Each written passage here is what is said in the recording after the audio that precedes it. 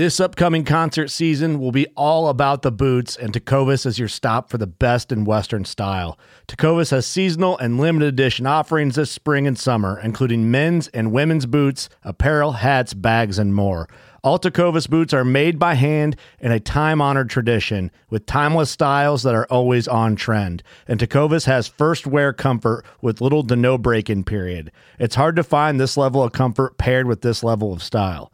Stop by your local Tecovas store, have a complimentary drink or two, that's WCB style, and shop new styles. The smell of fresh leather and friendly staff are at your service. Many stores even have leather custom branding to make your boots truly personalized. And with regular live music and events, there's no in-store experience like it.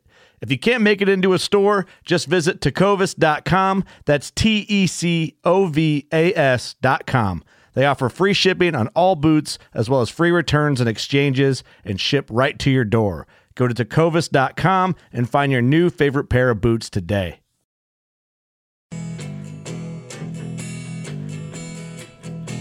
Snook legend George Copeland this week on the Real Guy Podcast.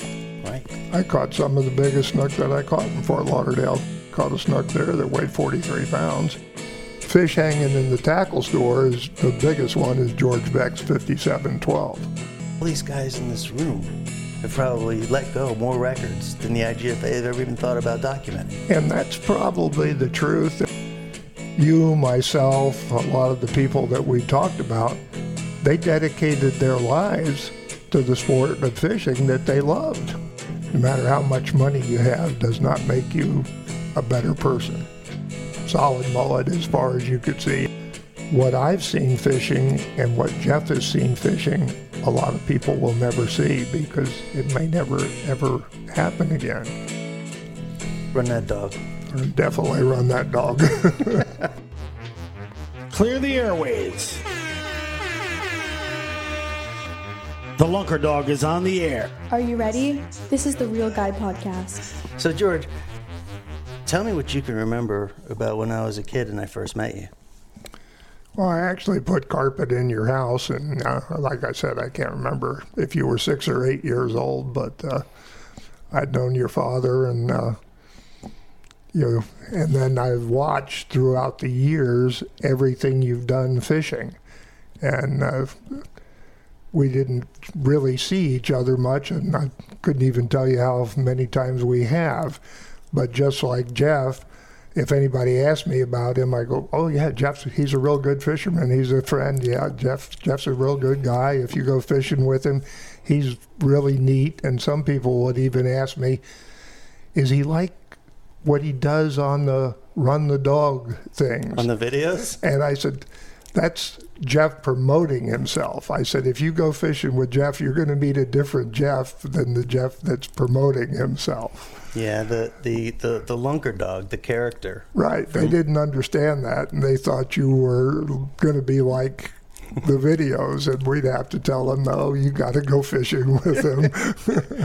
It's funny when after I did the podcast with Andy Mill a couple of years ago, a lot of people reached out and said, I never saw that side of Jeff. I always saw the YouTube side of Jeff. Right. And the YouTube side, we were always gregarious and having fun and poking fun at people, but we caught the big fish, and we tried to make it entertaining so we would appeal to the younger generation. All the media that happened before YouTube, and especially the Lunker Dog series, was fabricated through magazines and these writers, and they dictated who was the best and what they did, and they documented it. And one of the things we wanted to do with YouTube is show the world that there's a whole bunch of real guys, like normal dudes that are in love with fishing and do spectacular things, and you don't need some writer from some magazine or something to tell you that.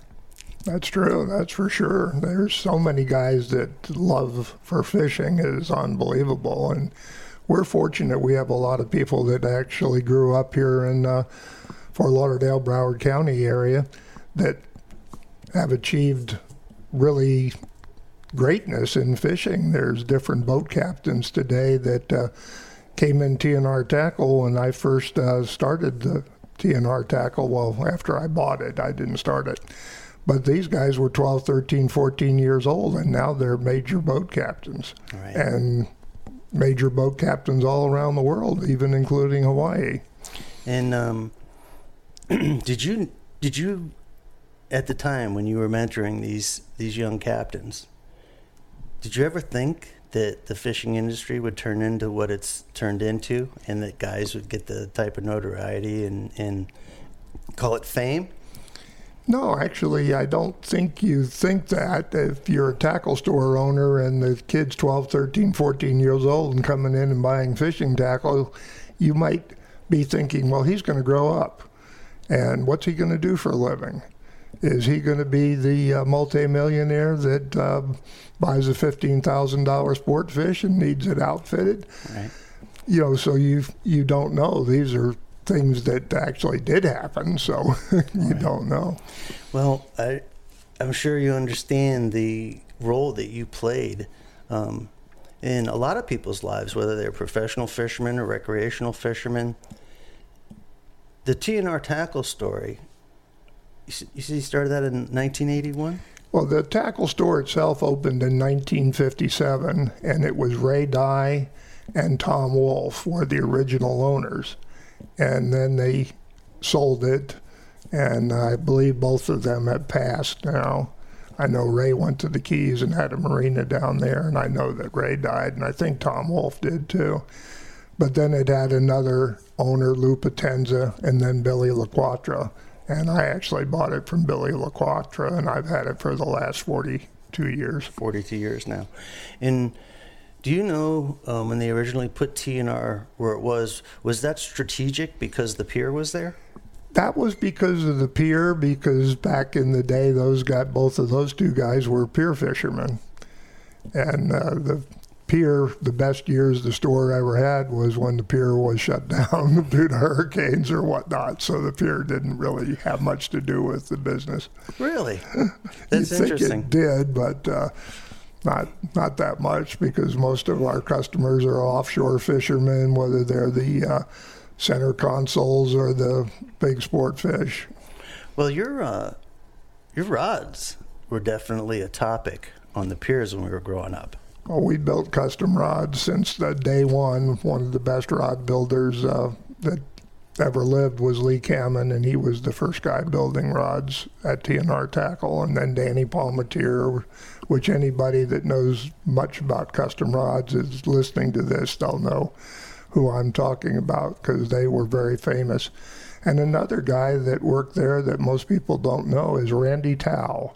And Randy Tao's signature series custom rods out of Isla Mirada. Mm-hmm. Randy worked for me there too. So now Randy was a Pompano kid, right? Yeah. Okay. Because I remember. He played baseball at Wilton Manor's field. That I do remember. Yeah, Randy's a few years older than me, but I always remember Randy because he was one of the best fishermen that would roll around town, and there's guys like Randy, guys like yourself, guys like Tommy Green was the reason that we started the Real Guy podcast, and we made the term up, Real Guy. Because, as I was mentioning before, the way media used to work is media dictated who the professionals were. But if you grew up in it, like you did, or like I did, then you knew that these weren't the real guys. These were the guys that were doing the TV shows and writing the articles and stuff. But they would get somebody like yourself to walk them through, mentor them, and to make sure that they got the coverage that they got. And then they never glorified the real guy. Right. The real guy was behind the scenes. They didn't even know who that was. Right. And that people say, oh, well, social media is such a double-edged sword. And it is, because it can really suck, and there's some things that really suck about it. But there's some things that are so great about it.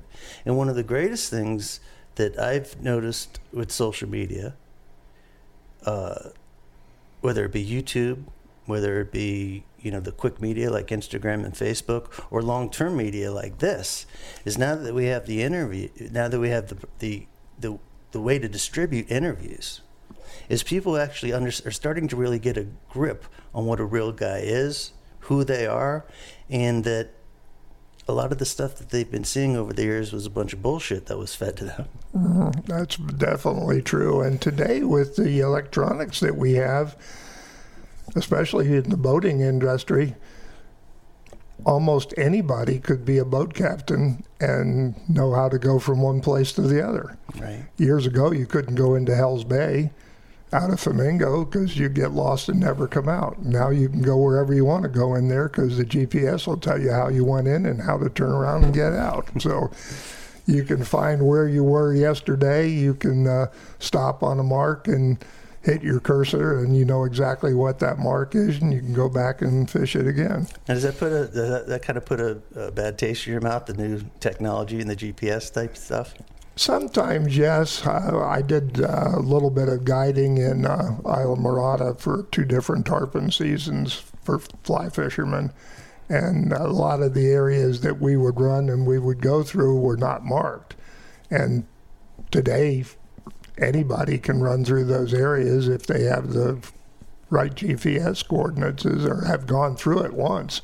Right. So it makes everything a total difference for fishing today. Yeah, no, a lot of the old timers, it's, they get it, but you can tell it's a thorn in their ass because you did it the hard way. Oh yeah, you learned everything. It's like, even Jeff that works for me at TNR Tackle, and he's been with me for 27, 28 years. Actually, he's running the business. I don't run the business anymore, Jeff does. But was always like, you never take pictures of snook. You never post snook pictures. You never do anything to promote snook. And I go, well, Jeff, if I did, then where I wanted to fish, I couldn't fish where I wanted to fish because somebody'd be there. Right. And that's basically gotten that way today, is all the places that I've used to fish. A lot of times I can't fish. There's a specific bridge that I do like to fish, and I went there last year and there was 4 people on the bridge, and I was like, oh, that's great. And I happened to drive back by just for some dumb reason just before it got light, and the guys left. And I was like, wow. Pulled over and caught 7 snook and 7 mullet, and didn't have any more mullet, and got back in the car and left. How many days are you putting in now? Working or fishing? Fishing. Usually I get up early in the morning, so usually I do fish quite a bit. I'll go take a look maybe for an hour. Sometimes I just throw a lure. Sometimes I try to catch a mullet. As Jeff and I were talking earlier, trying to catch a mullet in Broward County is a real good trick. And depending on where you catch the mullet, you might not want to put your hand in the water to even get the mullet because there's so much problem in our waterways. Yeah, the bacterial levels in our waterways makes us paranoid at this point about touching the water. I was telling you earlier, I take bacterial soap with me on my trips. And when I know the water is not looking right, or if I have a cut on my hand, or whatever it may be, bacterial soap is part of my tackle now. Yeah, and one of the places I used to always catch a few baits is Tarpon River. And Tarpon River, I've seen your post about the bacterial levels in Tarpon River. Right. And that was one of my go-to spots to catch the mullet. Right, right. And then Hammershees Canal, and, a lot of times somebody go, oh, why would you even say where you're catching mullet? Well, there is no mullet to speak of in Hammershees Canal because it's had so many sewage spills that you can't even count them. Right. And why you'd want to throw a cast net in there, put your hand in that water, even if you don't have any cuts, I'd be fearful of sticking my hand in there. Right. Now, when we spoke earlier, I don't know, I reached out to you maybe a year ago or so, and or longer than that because before COVID, and I wanted to do the interview with you, and of course time took its toll, and then it took a little while, but you actually turned around and reached out to me. And was that because of your concern for the water quality? The water quality here in Broward County is so bad, and I follow anything Jeff puts on Facebook or puts up, And I'm very thankful that he's doing what he's doing, trying to promote this water problem that we have, because he's one of the activists that's trying to do something. Right. And if we don't have anybody trying, nothing's ever going to be done. And I grew up here, and Tarpon River used to be full of mullet, and you could stand on 3rd Avenue Bridge when they built 3rd Avenue Bridge over Tarpon River, and you could about see the bottom. Right. Today, if you could see the bottom, it's just brown muck, sludge, just absolute terrible looking bottom in there. And having grown up here and seeing how bad everything has turned, you got to have some concern for are they ever going to do anything to try to turn this around? Right. And so far, it seems like they all turn their head and look the other way. Let's build another condominium. Let's build another condominium. The infrastructure certainly will hold that. Yeah. And, anybody with any sense certainly knows that the infrastructure is not going to keep up with what we're building. Right. And what we've seen here in South Florida in the last 30 years is now happening to every small town all across the state. And there's a lot of podcasts and a lot of content that people want to do about the outdoors, about snook fishing, about tarpon fishing. And they want people to see, and they glorify what's happening, but they want people to see just the good parts. And only recently, say in the last 3 or 4 years, are there people that are actually compelled to show people that, hey, this isn't just all good. And what was all good is now changing. And it's a topic that needs to be spoken. And the more we do it, the more that it clicks in other people's heads. And I feel fortunate that I've been looking at the water since the 80s when I met you. Mm-hmm. I study it every day. I want to know everything about it. And there's only a few people out there that have done the same thing. So when I sit down in front of somebody like yourself, who studied it for 30 years more than I did, oh yeah, I really want your story, to be out there. One of the things, and this is kind of an interesting story, I grew up here when I was a kid. There was a tackle stall called Redmond's Tackle, and we used to save our lunch money. And she sold creek chub lures for 50 cents a piece. And we got 50 cents a day for lunch money for school. So we'd save it, and on Friday we'd buy 5 lures. And we'd walk or ride our bikes to Tarpon Bend. And my mother worked till 7 o'clock, and she'd come pick us up at 7 o'clock. Now, me and my buddy would both have 5 lures. Now, if you didn't cast too far out at Tarpon Bend, you might catch a snook. But if you cast it just a little further out, you'd hook a tarpon. So most of the times we got over there at about 4:30, and by 5:30 we were sitting on the seawall twiddling our thumbs because we didn't have any more lures because the tarpon took them all away. And as Jeff and I were talking earlier before we started this podcast, if you fished Tarpon Bend and you saw a tarpon roll in 2 or 3 days, that would be a lot. And we used to see hundreds and hundreds of tarpon rolling at Tarpon Bend every day. And that, as we talk about places like Tarpon Bend and the New River, George, that was only 7-8 years ago when the place still had a shit ton of fish. Tarpon, yeah. So what's ever happened, and I'm going to blame it squarely on sewage in Fort Lauderdale, but the New River used to be, in my opinion, one of the best snook and tarpon spots in the whole state. And I would do trips to, say, Stewart or Port Charlotte or the Everglades or Flamingo. And then I would come home and I'd say, yeah, but if I want to catch a big tarpon, if I want to catch a big snook. Yeah, Fort Lauderdale was great. Right. I caught some of the biggest snook that I caught in Fort Lauderdale. I did catch some big fish in Palm Beach and in Stewart. But the old Sunrise Boulevard Bridge, I caught a snook there that weighed 43 pounds. And that was on IGFA certified scale, and it was also certified by the Florida Department of Agriculture. So that fish was pretty solid. It was certified. Yeah, it was certified. The old certified lunker. But it's just amazing how destructive everything has been. There's another spot we used to call Little Florida. They call it Sailboat Bend. Mm-hmm. And that had hundreds of tarpon all the time. And I've looked at that, I don't know, maybe 50 times in the last few years and haven't ever seen a tarpon roll there. Right. Little Florida, the first 100-pounder I ever caught was right at Little Florida. And took our little 15-foot whaler up the creek, sat there on the seawall, and I think I was a dead mullet. And sure enough, that was I want to say it was probably like 1982, 1983. And fish was probably 140 pounds or whatever. We killed the son of a bitch and put it in the Met tournament. Yeah. And as a junior, did pretty well. Oh, yeah, he probably won, for sure.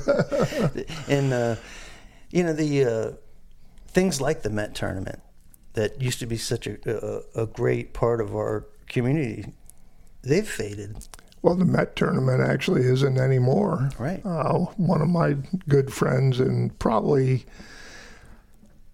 the best guide in Florida, his name was Ralph Delph. Mm-hmm. And Ralph had 298 world records to his credit. And actually he had two others that IGFA didn't allow that my son Christopher caught some reason with the scale at the marina there. So he would have had 300, which was his goal. And it's a shame that whatever IGFA did, that they didn't allow those two records. Right. Because then he would have had 300. Well, one of the reasons that I never went after records is because I'd go down to the tackle shop, or go down to Tommy's tackle shop or Beach Bait and Tackle, and I would hear all the debate and argument that went on about these records. And then I would think to myself, all these guys in this room have probably let go more records than the IGFA have ever even thought about documenting. And that's probably the truth. There's an awful lot of world records that were caught that were never kept. When I brought up Ralph, he guided the master angler in the Met probably more than anybody else. And that's how he started getting the world records, because you had to weigh these fish for the Met tournament. So when he brought something in, he'd look at IGFA's book and he'd enter it in IGFA if it was a record. Mm-hmm. And like what Jeff just said, there's people that have probably beaten a lot of the records that are there today, and they just never entered it. Never entered it. And they sit back and they realize, that I'm not saying the IGFA is bullshit, but there's two sides of the coin when it comes to records and great fishermen. Now the big thing the guys like you taught me growing up here on the southeast coast of Florida is the difference between a snook and a snook that's over 30 pounds. When I would go to your tackle shop, or I would go to Tommy's tackle shop, or I'd go to Bill Boyd's, the conversation always was he 30 pounds? Now, today's day and age, these kids talk about 40 inches.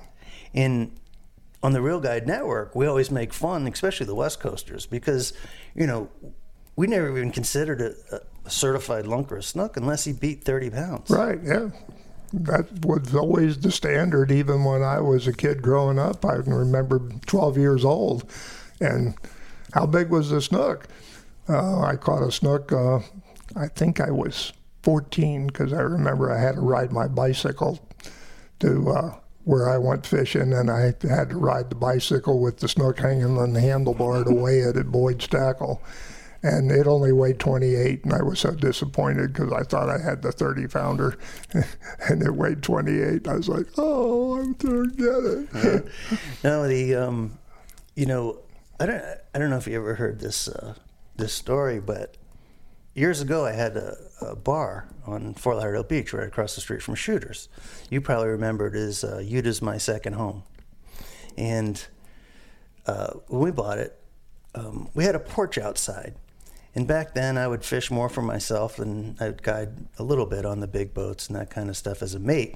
But I would go to work, maybe 10 o'clock at night after I got done fishing. And back then, we'd kill the biggest snook that we caught for the night and throw them in the back of the truck, and it's, we took home and ate it. Yeah. And I would pull up to the bar on my way back from fishing, and I had a guy that worked there named Jeff. Great dude. Big old black guy, all gold teeth, always had something fun to say. And the tourists would ask him, "Oh, what kind of fish is that?" And he'd look in the truck, and they'd all be looking in the truck, and he'd say, "Oh, those are lunkers, dog. Lunkers." Yeah. So then when I had to name the guide business, we named it after that, Lunker Dog. Yeah, and that was because guys like you set the standard. Say, okay, 30 pounds and up. That's a real snook. And today's standard, the 40-inch club. Yeah. Do you know where that came from? I honestly don't. It's funny because, all the kids today are 40 inchers, 40 inchers, 40 inchers. In fact, my youngest son's boss. Fishing like a local isn't just about catching fish. It's about connecting with the environment and the people who call it home. It's about hearing the stories and traditions that have been passed down for generations and sharing unforgettable moments with the people you meet along the way. Fishing like a local is having an experience that stays with you forever. And with Fishing Booker, you can experience it too, no matter where you are. Discover your next adventure on Fishing Booker. We actually took him fishing this past summer, and the biggest snook he ever caught was maybe 4 or 5 pounds. And Christopher told him, said, "I'm not going to say for sure." He said, "But I think you're going to get in the 40-inch club." And his boss did. He caught a 40-incher. But the 40-incher with the tail pinched, that could be a 20-pound snook or a 22-pound snook, depending on how thick it is. And most people don't get that. A 40-inch snook is not a big snook. Well, a 40-inch snook in flamingo, I would say on average would be around 17 pounds. Yep. Where a 40-inch snook at Commercial Bridge could go 24 pounds. Yeah. And both of them are 40-inch fish. And that's why we've always made fun of the West Coasters and called their snooks like half lady fish. And, and it's fun to go back and forth. But I did it. Do you know Dave Parmelo? Sure. The Mad Snooker? Oh, definitely. I've fished with Dave quite a few times. Now, Dave, through social media, I immediately realized that Dave was a real guy. Oh, yeah. And we used to, at the beginning of social media, we would spar back and forth, who could catch the biggest snook and do the video and do that kind of thing, and whether the West Coast or the East Coast was better. And he was beautiful because he would play right along with it. Oh, yeah.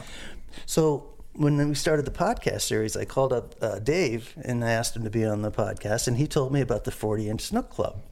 And he, like us, grew up with the mindset of a 30-pounder was a certified fish and above. Yep. So what he would do is he would guide over in the Sarasota area, and he'd take these guys out from, Wisconsin or whatever, and they'd have a great day. And if they got a 40-inch snook, Dave would make a huge deal about it.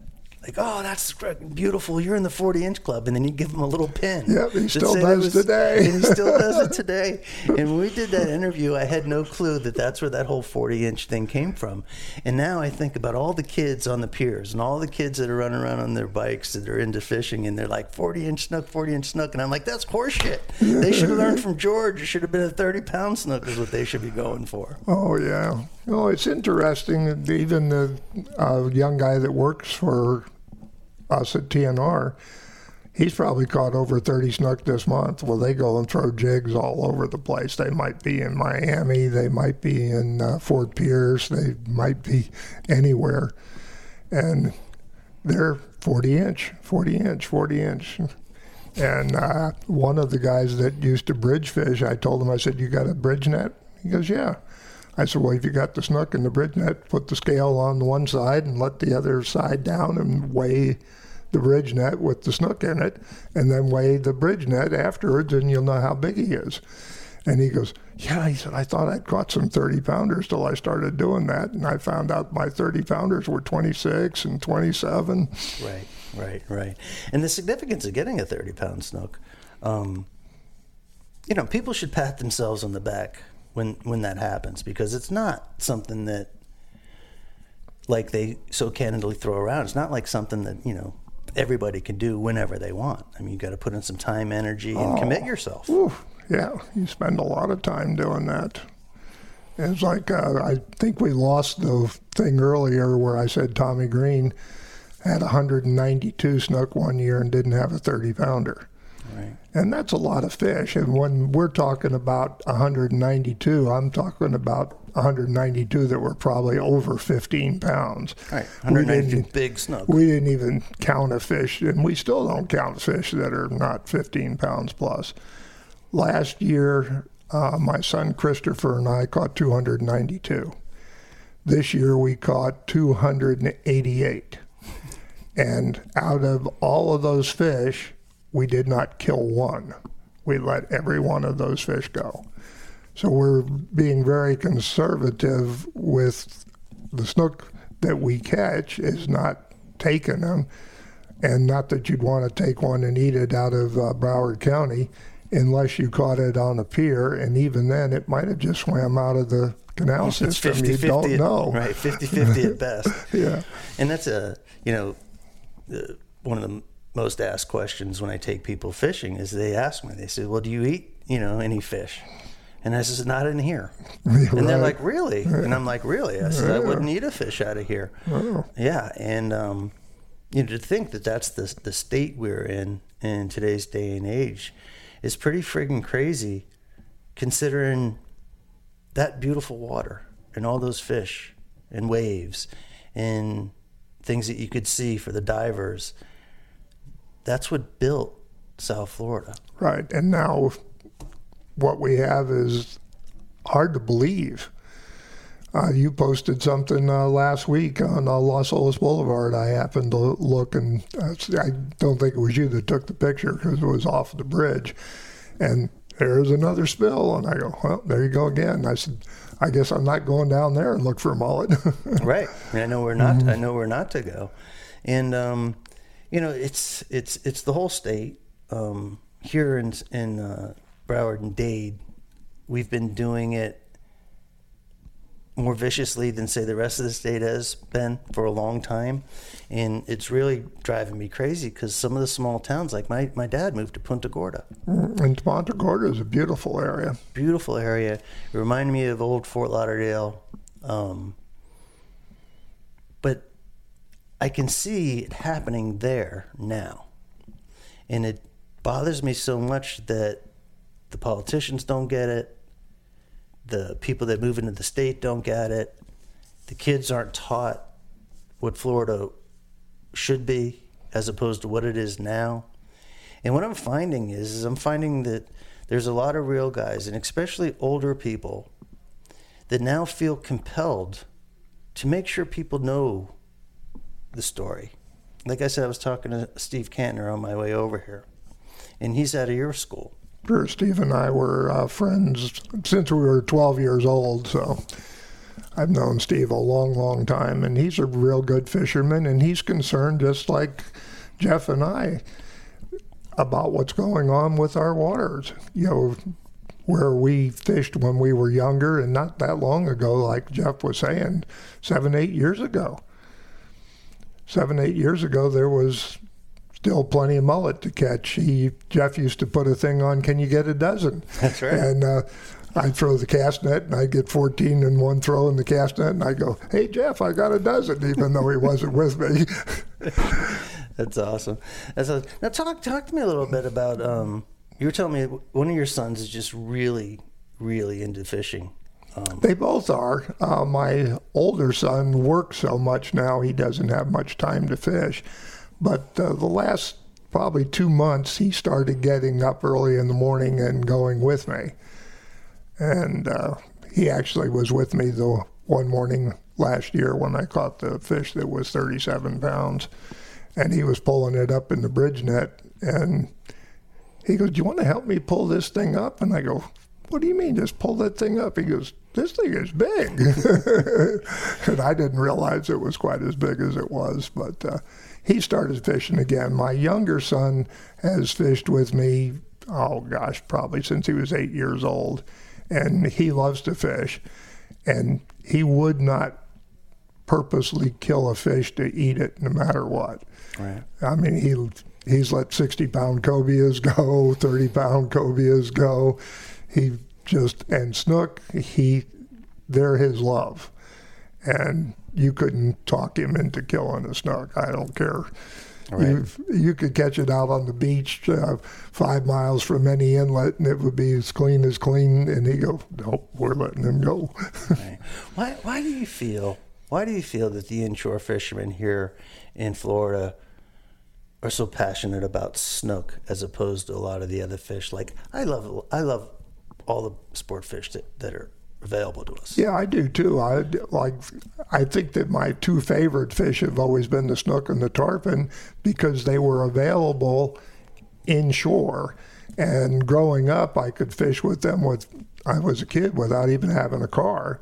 And you didn't have to have a boat or a lot of money to go fish for them. And it's like, if you're a blue marlin fisherman, your pockets better be pretty loaded because that's spending a lot of money.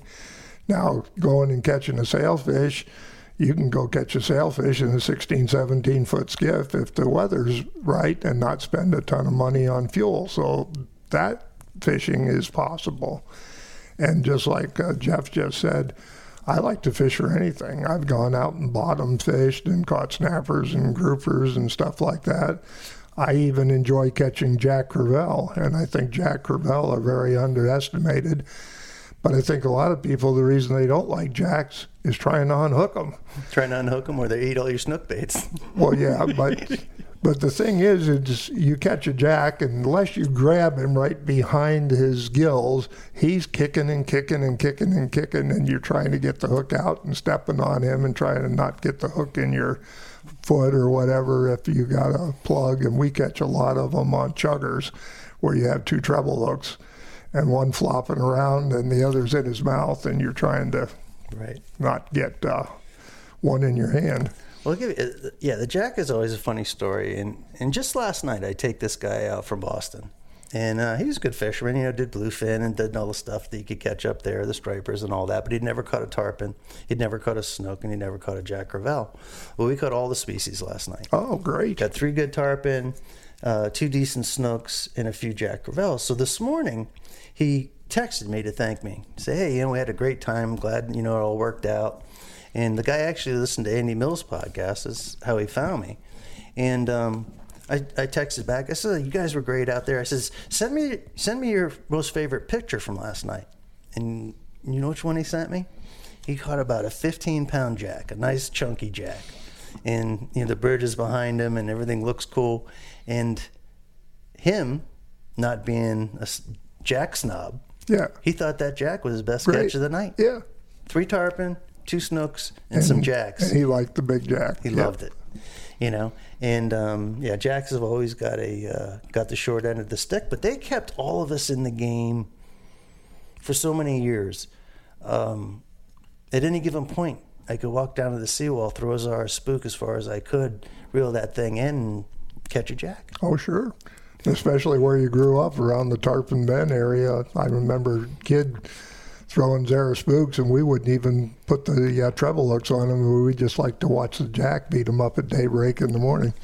Do you realize that in the old days around Los Olas Boulevard, if yourself, Steve Kantner, maybe Randy, he was much younger. Yeah, Randy John Tedder fished a little bit with me. John, I've known John forever. I still see John. But a lot of times John would be throwing the cast net, getting mullet to take it to the charter boat, and I'd be fishing someplace, and he'd be asking me what I caught. And I was never afraid to tell John because he knew everything that I knew, so we'd just laugh about it. He'd go, well, I was netting mullet over here the other day, and there was some snook over there. And I go, well, thanks, John. I'll go try that tomorrow morning. Well, you guys would fish on the bridges, or you'd be at Tarpon Bend, or you'd be someplace in Rio Vista. And then us as, being the next generation, much younger, the murmur would be, hey, George was fishing, 8th Street last night. Oh, yeah, well, I saw, Kantner. He was friggin' fishing, beach bait and tackle or whatever. Yeah. And it was always like, we didn't have social media like it was today. No. So it was all word of mouth, and you'd see another kid fish, and then he would talk about George Copeland, John Tedder, Steve Kantner, Tom Green. There was this old man named Henry that used to fish the Hendricks Isle Bridge all the time. Oh, I used to net mullet for Henry.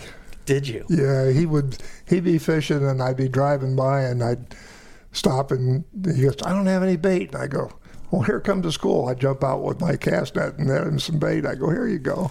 See, in fact, the biggest snook I ever had on in my life, I just netted him a couple mullet and I was going to go fish this bridge that I like to fish. And he said, well, I'll come up and watch after I fish this. And if I hadn't caught him the bait, I probably would have caught the fish. I actually got the fish out from underneath the bridge, and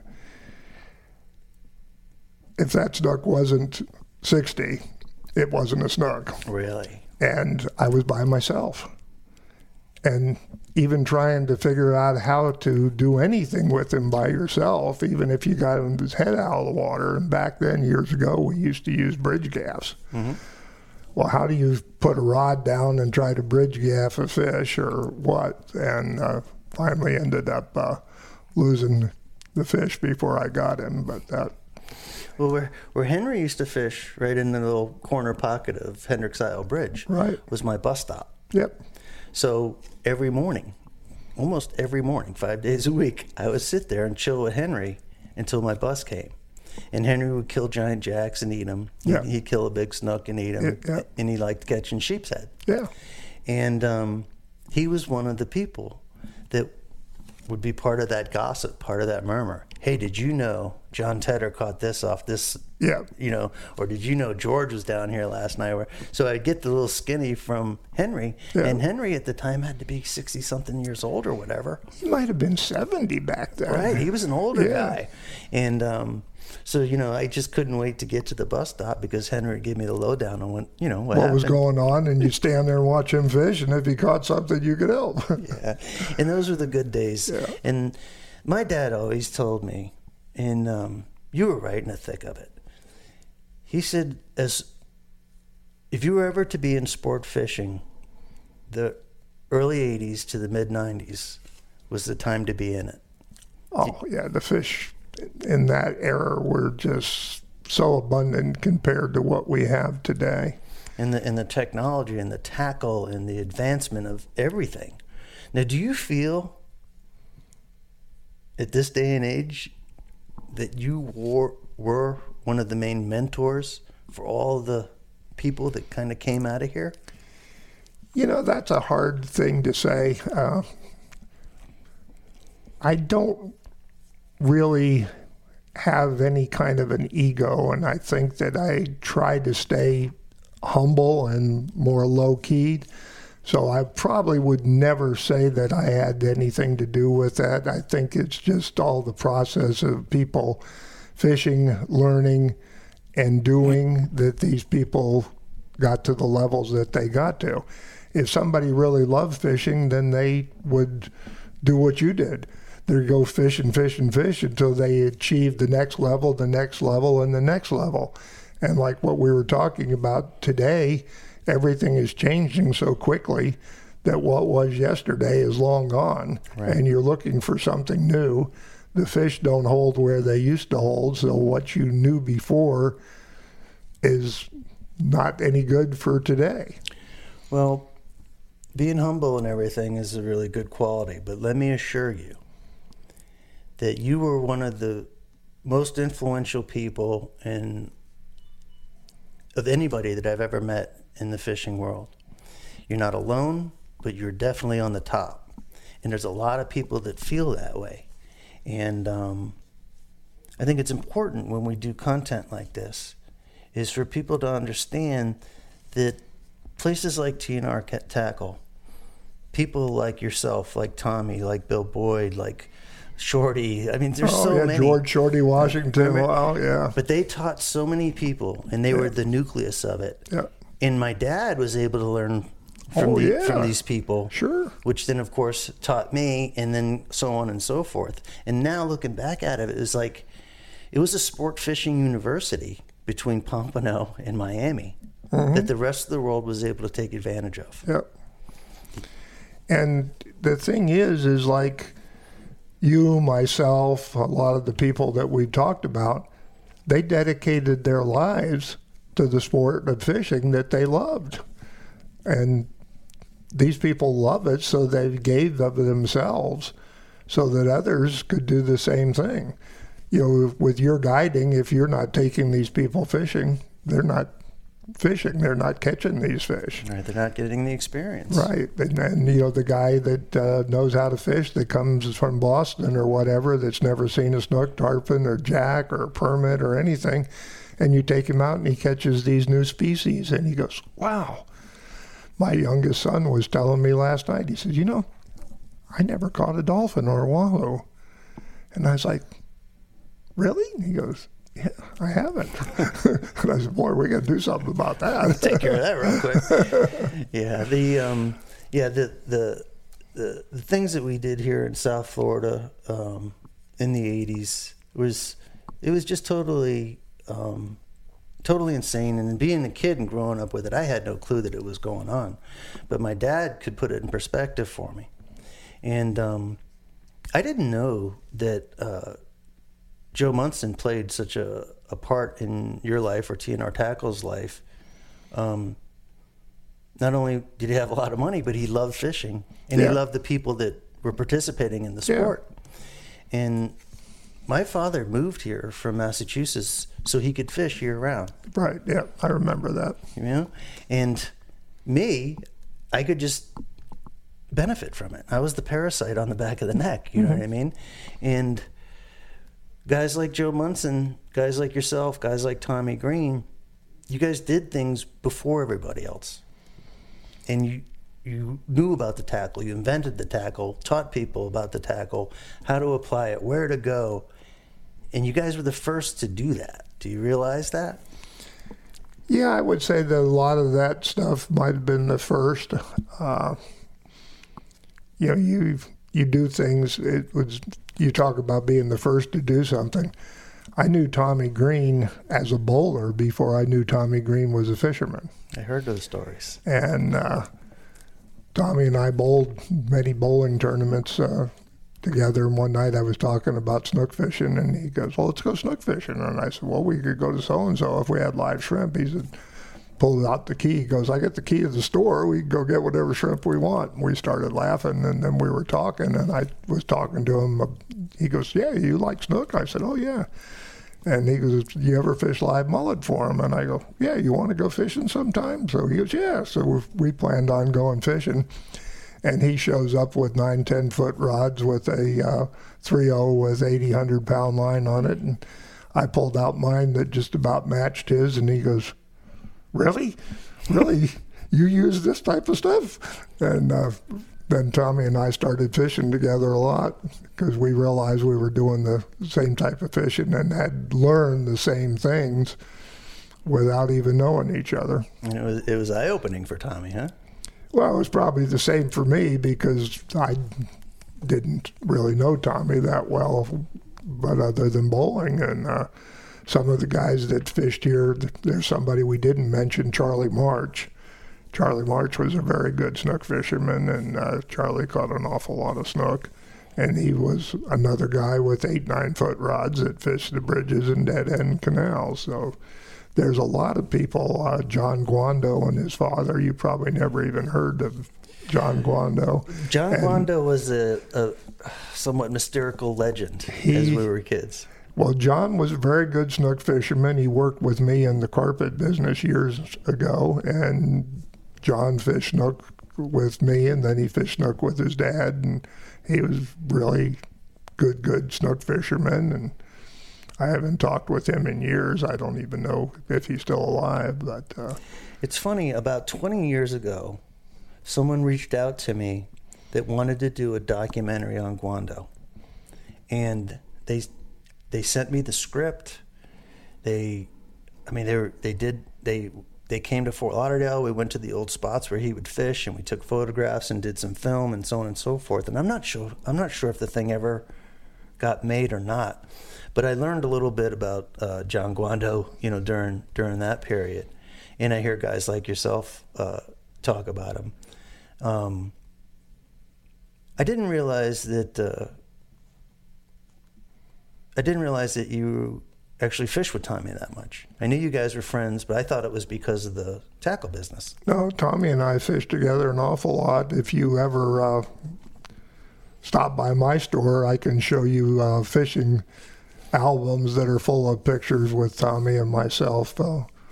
Where back in the day where you could keep 4 fish each, we'd have 8 snook that we caught, and not really proud of those pictures anymore today, but it is what it was. We did what we did, and this was 40 years ago plus. So.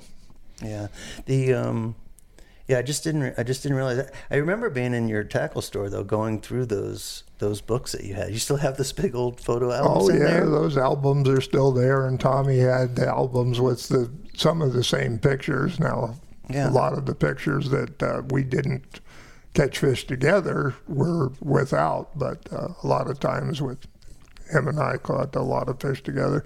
We probably fished 4 or 5 nights a week together for I couldn't tell you how many years. That's cool. That is really cool. Now Tommy, he never really. When you need mealtime inspiration, it's worth shopping Kroger, where you'll find over 30,000 mouth-watering choices that excite your inner foodie. And no matter what tasty choice you make, you'll enjoy our everyday low prices, plus extra ways to save, like digital coupons worth over $600 each week. You can also save up to $1 off per gallon at the pump with fuel points. More savings and more inspiring flavors make shopping Kroger worth it every time. Kroger, fresh for everyone. Fuel restrictions apply. His son never really got into fishing that much, and I know that. No, he didn't, and that was kind of surprising because you think that he would have passed that on to him in some way. When my son was younger, he went fishing with me in the boat with Delph in the Keys, and he goes, "I don't want to be out there all day. You're going for 8-9 hour trip, and I don't want to do that." So I said, "Okay, well, you don't have to go." And then he's a little bit older. He goes, "Can I go?" So. And that made everything the difference. Right. It made your day, right? But he did get up and go fishing for the 2 hours in the morning or 3 hours from 5 to 8 in the morning. A lot of times for the snook. He just wasn't ready for that offshore commitment type fishing. Because I think that motivates a lot of us, having a son or a daughter that wants to fish with you. Oh, yeah. Well, that's the whole thing. It's interesting. I know I've mentioned Ralph Delph a few times. As he would say, that's the whole point. Spending time with your son, spending time with your daughter. That's what life is all about. These are your offspring. And I remember just before Ralph passed away, he told Christopher, he said, "Cherish the times that you have with your dad because you don't know how much time you're going to have." Right. And to speak of that, my father is 82 now, and he suffers from Parkinson's. He's still getting around. Oh, God bless him that he is. And when I think about my relationship with my father, what comes to mind 90% of the time is the times that we were together fishing. He took me to Venezuela when I was just 10 or 11 years old. He wanted me to compete in the ILTA tournaments. He wanted me to see the bluefin tuna. He wanted me to see the tuna come across the bank in Bimini. He wanted me to see a grander. Oh, yeah. And I didn't get why the motivation was there until I had my kid, and now she's 16 years old. And a couple of weeks ago, it was Martin Luther King Day, and they didn't have school. And my kid texts me, says, "Dad, I don't have school Monday. Can we go fishing?" And without a doubt, I would have canceled a trip. Oh, for sure. To make sure that when my kid wants to go fishing, that I can take her fishing. Definitely. And I never understood it, of course, till now. Now you do. Right. And it's a big part of the sport. Oh, yeah. Well, there's an interesting saying that I heard when I was a kid. You can't put an old head on young shoulders. That's a good one. And it's really life's experience is what we learn. And you not through learning, no matter how old you are. I'm 74, and I don't know anything. Right, and all the shit we thought we knew. Right. As you get older, you realize, man, I didn't know anything. Yeah, boy, was I dumb. Right. No, and the older I get, I realize how dumb I was. And one of the things that I know that I squandered at 50, I'm 54 now. At 54 years old, is I had the opportunity to be friends with and to network with the best people in all of the fishing world. And I could have did so much of a better job taking advantage of that. My attitude as a teenager and going into my 20s and 30s is I had to be better than everybody else. I'm going to work harder. I'm going to be the better fisherman. I was fixated on that. And during that time, a long time went by where I wouldn't sit down with somebody like yourself and talk like this. You know what I mean? Mm-hmm. The only reason I would talk to Tommy Green is because he'd call me wanting to know what happened in the New River and on the Los Olas bridges. Right, yeah. And he knew that I knew, so he would contact me once or twice a month just to get the skinny. Oh, yeah. So I developed that relationship, but I didn't do that. He was calling me, and then I look back at it and I was like, what an idiot. I could have called him back 100 times. Oh, yeah. I could have hung out with him. I could have did this. I could have did that, but I didn't know that stuff then. Yeah. And I know that I squandered so much, even though I took advantage of a lot. And the same thing, if you'd have reached out to me and said, what you were doing before I knew what you were doing, I would have been more than happy to tell you anything that I know. I know. And like I said, as I look back at it, but what all you guys have done, and I can't be more thankful or grateful, is as my business grew, you supported me. Oh, yeah, we'd always send people to you, whether you knew where it came from or not. And we'd tell people, well, you call this guy. If you want to catch a tarpon in Fort Lauderdale, you want to catch a snook in Fort Lauderdale, you call Jeff Maggio. And I said, you might get lunker dog, or run that dog. It's still him, And yeah, and that support at this age, I appreciate. And I realized that I was part of something that I could have never have controlled, but because I was part of it, I can reap the benefits of it as a 50-year-old man. And when we spoke this morning, and I was going to come over here, he says, just out there trying to make a living. Yeah. And as I look back at it, and I think to myself, well, so was my dad, and so was Tommy. Everybody was trying to make a living, and so was Kantner. And then we all just grew up just trying to make a living. Well, I want to tell you something real quick. A friend of mine, John Emery, that was a fishing guide in the Keys. He also ran J. Lee Cuddies in Miami, tackle distributor for a number of years. Him and I were going fishing. And like I said, he was a guide. Actually, at the time, I had somebody with me, and the guy was paying John to take him and I fishing. And we're driving down there, and John goes, look at all those poor bastards going to work. And the guy says, well, aren't you going to work? And John said, no, I'm going fishing. Yeah. So they're a little different thing. And what is it that you do? You go fishing. You're just very fortunate that people are paying you to do what you love to do. And I was very fortunate that I had the tackle business, and the tackle business supported me so that I could do the things that I wanted to do.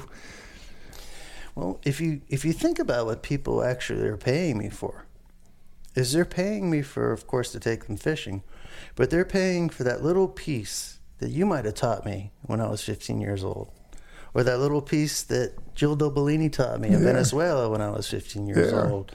And that's really what they're paying for. What's the result is they get a nice fish, but they just want a little piece of what guys like yourself gave to people. And it's like hunting for gold or hunting for a piece of jewelry. Oh, yeah. And when they find it, they feel it. Yeah, that's true. That's true. And the other thing is people that come in my store and ask me about people to take them fishing. You know what the biggest question is? Would you spend the day with them? Would you go fishing with them? Because they want to know what you're going to be like. Right. Am I going to want to throw him overboard, or am I going to have a good time? Right. Right. Yeah, and this is very, very important to people. A lot of people are more concerned with what kind of time they're going to have, even more so than what kind of fish they're going to get. Yeah. I don't care if this guy's the greatest fisherman in the world. Is he personable? Right. Do I want to be on a boat with him Do all I day? want to spend 8 hours with him? You know, and this is what people are looking for. Right. And as you all know, if you check with any of the people that fish with you, your reputation is so good in all those areas. I've never had anybody ever say anything that Jeff Maggio wasn't a great fisherman, a great guide to spend the day with, nice personality. Everybody is just that you're top notch. That's awesome. And I learned it from you guys. Not kidding. And I'm not the only one. I mean, there's I know George Beck was a big TNR guy. Oh yeah. And I watched George, be a captain on the Viking for all those years. Right. And I watched him become one of the best, that's ever been. Yeah. And then I think about it. I go, well, he learned where I learned from. Yeah. He's a real guy. Oh, definitely. Yeah. George Beck was 12 years old the first time I saw him. Tell me, how did George caught that big snook in Costa Rica and it ended up in your tackle Well, I shop? can tell How you did the that story. work? Yeah, I want to know. Okay, well, a bunch of the guys had gone down there commercial fishing. And George Beck, I can't think of the guy's name that was fishing with him, but I can see him. They went out, they were trying to catch a rooster fish, and they were fishing out in front of Capos, Costa Rica. And they were trolling Rapala CD, I don't know, might have been the CD19, the biggest one. And George gets a bite, and he's fighting the fish, and he's getting the fish closer to the boat, and finally they realize they had a snook.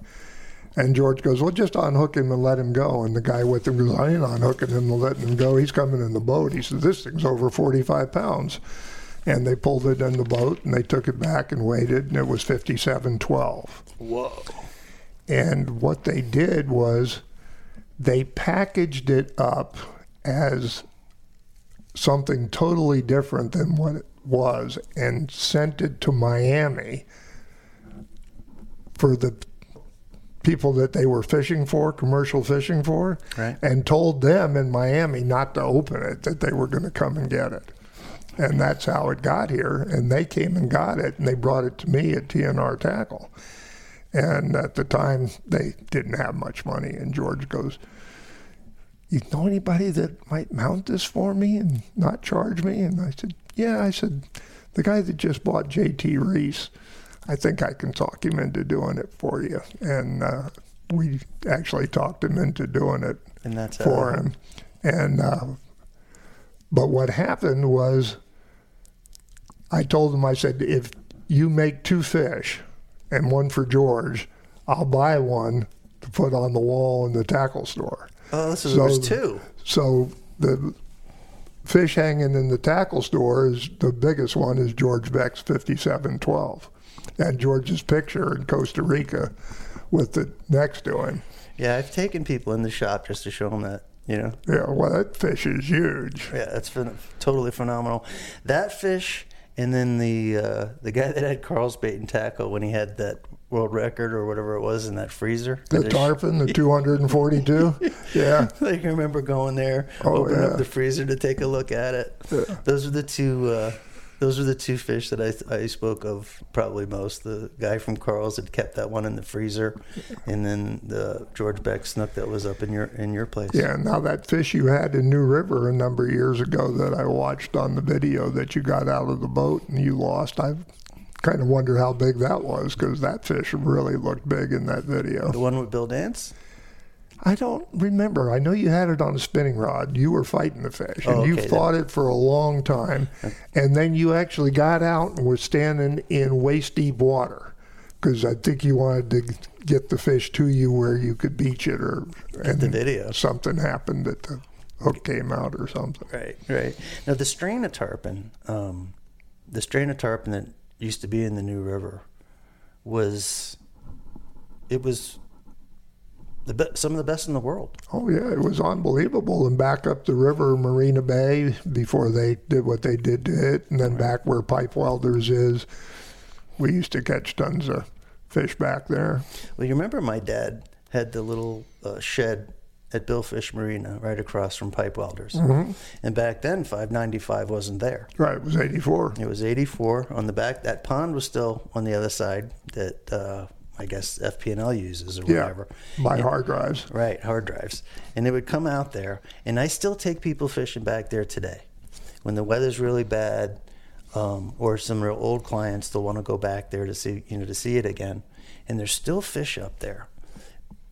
But I have the video, we have the documentation. The strain of snooks and the strain of tarpon that wanted to be in the New River had to be one of the biggest and best in the entire world. Oh, God, it was unbelievable years ago. Now, that bridge there by Pipe Welders, under 84, I caught tons and tons of snook there. Yeah. No, I fished there when I was a kid with Tommy. Yep. I fished there with Jill Dobolini.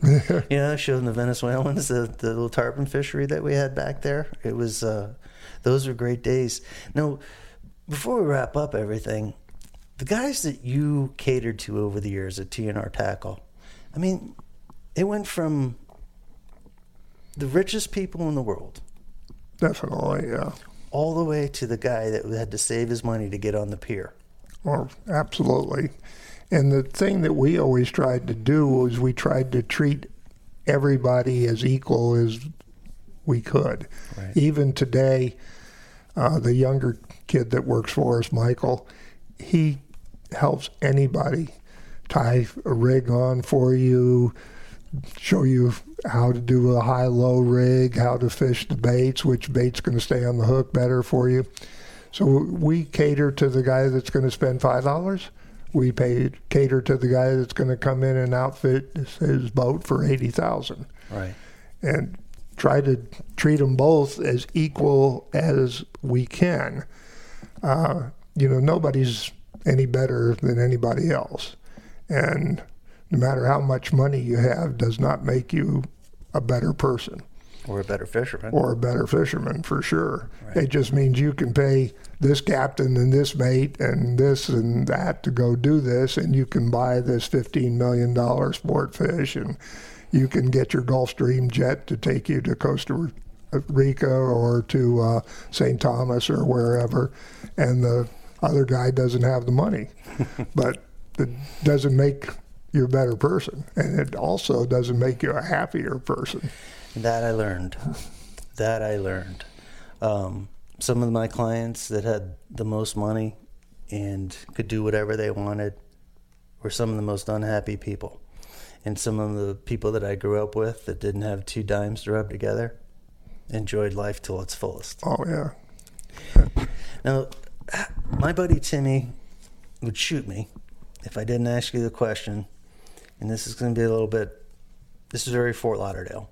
Tim O'Connor, he's been going to your tackle shop since he could walk. Mm-hmm. Went to Cardinal Gibbons High School, lives about 10 blocks from you. Okay.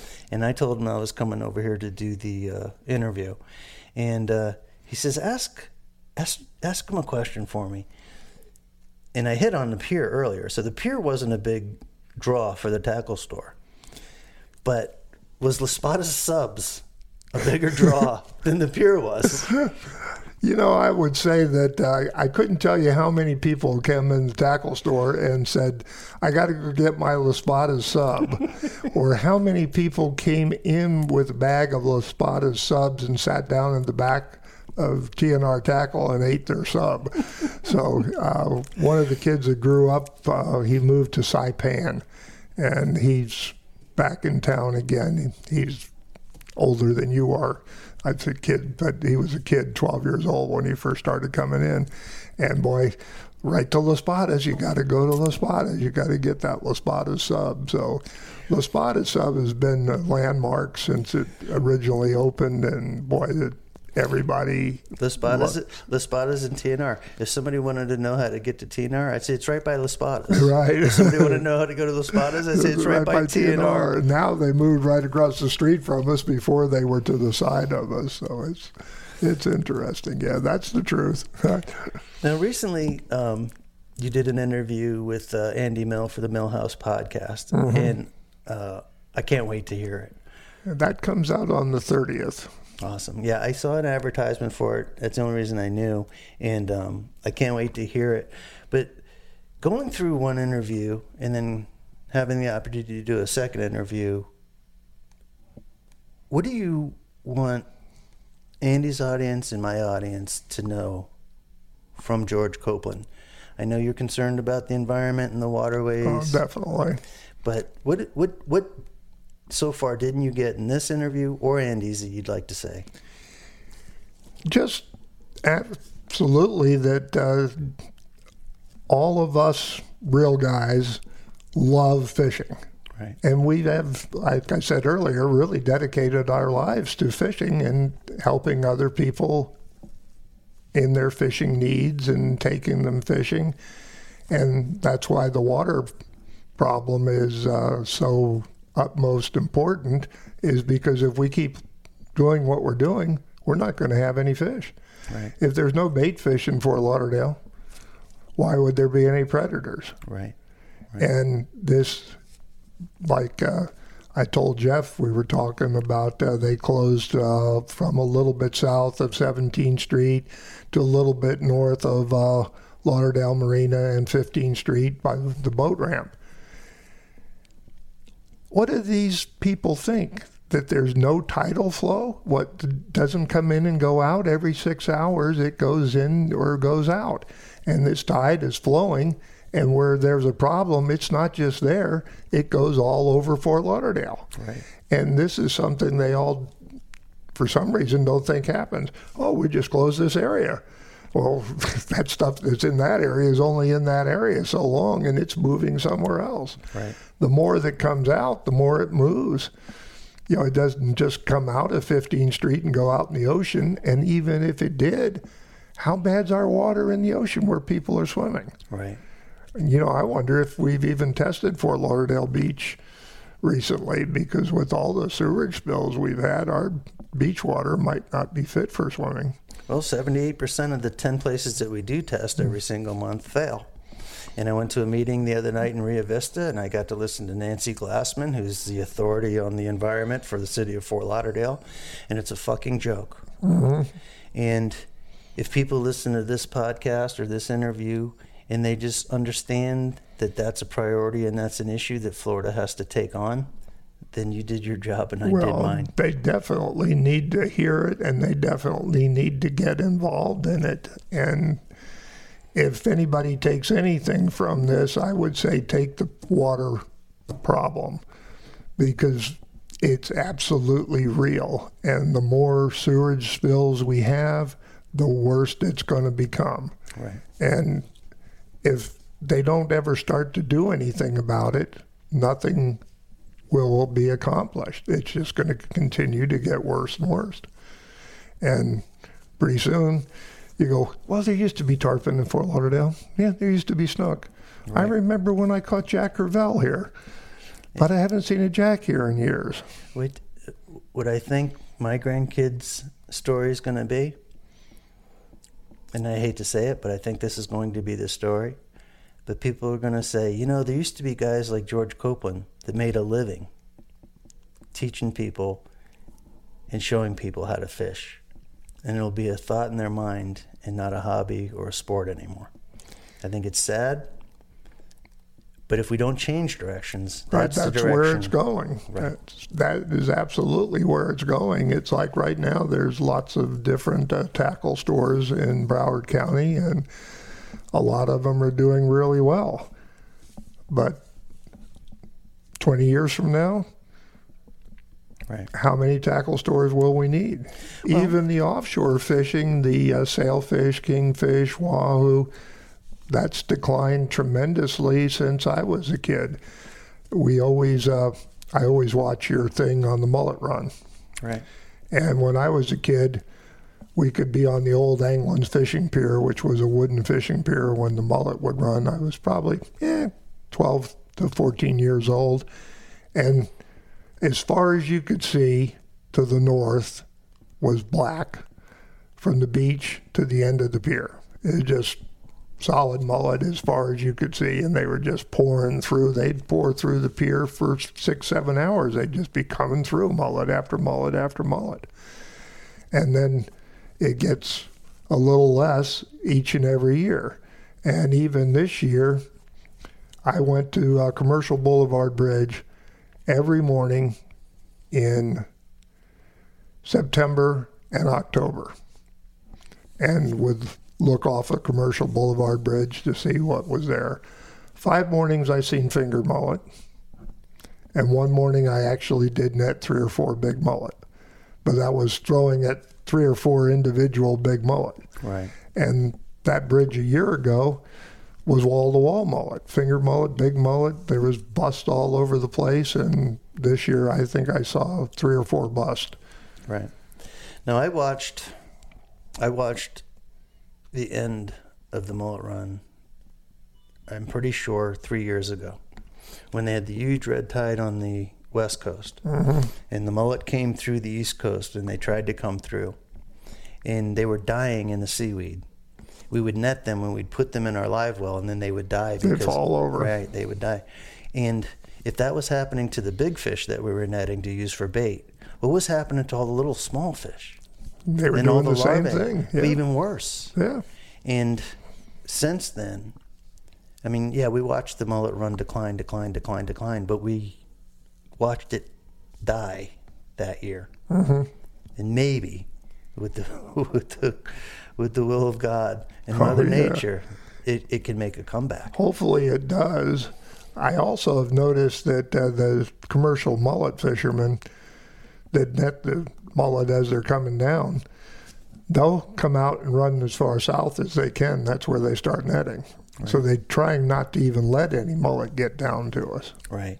And if you pay attention to the mullet fishermen, places that you would never see them, they now infiltrate. For instance, dead-end canals. Yep. You'll see the commercial fishermen go to a dead-end canal, and the few mullets that are coming through, they'll take them all because that's all there is to get. Right, yeah. And I don't blame them necessarily. Yeah, because they're making their living doing that, yeah. Right. And maybe they didn't know what happened here 20 years ago or 30 years ago or 10 years ago. So, I don't blame them specifically, but the fact of the matter is that's the reality. Going on. That's the reality of it. Right. Well, I'm glad you were compelled to come on the podcast. I truly believe that you were the real guy. You're the guy that I wanted people to hear from. Well, I hope they listen to the problem with our waterways, because this is our future. Whether we have fishing in the future or not depends on what we do with the waterways that we have. Even the beaches, the reefs, everything, it all contributes to fishing. And those of us that love fishing want to see fishing continue. Like I said, I'm 74 years old. Whatever God's willing to give me, I'm thankful to Him each and every day. I'm thankful for each and every heartbeat and each and every breath. But I'm thankful for what I've seen fishing. Unfortunately, what I've seen fishing and what Jeff has seen fishing, a lot of people will never see because it may never, ever happen again. Right. You saw the tunas at Cat swimming by in 30 feet of water, right. And that's unbelievable. And now if you go over there, I don't even know if that still even occurs anymore. Or if it did, what people would even notice it. Well, most people wouldn't even know because nobody's over there in a tower looking for them anymore. So Everything has changed. I used Ralph Delf as an example. He used to go up to New England and fish for the giant tunas. And Ralph caught 3 tunas on stand-up over 1,000 pounds, and one he was in the boat by himself. He didn't even have a mate. So when you use somebody's name, sometimes they also need to hear what kind of achievements, not just that he guided these people to the master angler or had all these records. This man could fish. Just like Jeff. If Jeff goes fishing by himself, I watched the video where you had the 40-pound snook. There wasn't anybody in the boat with you. Right. You don't need help. Yeah. Well, and through a lot of practice, you can get that way.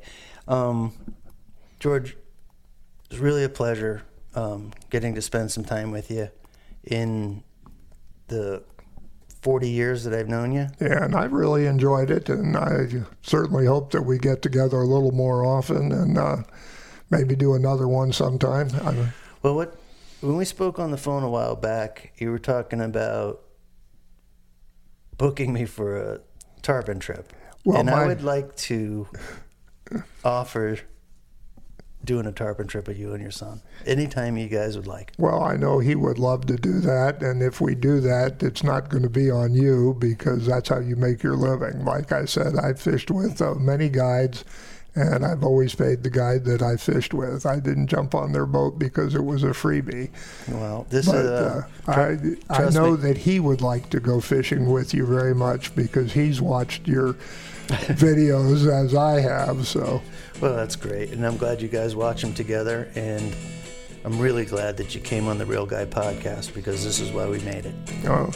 I appreciate it, and I thank you, and I hope the listeners will appreciate what we were talking about and the importance of this problem we have with our waterways.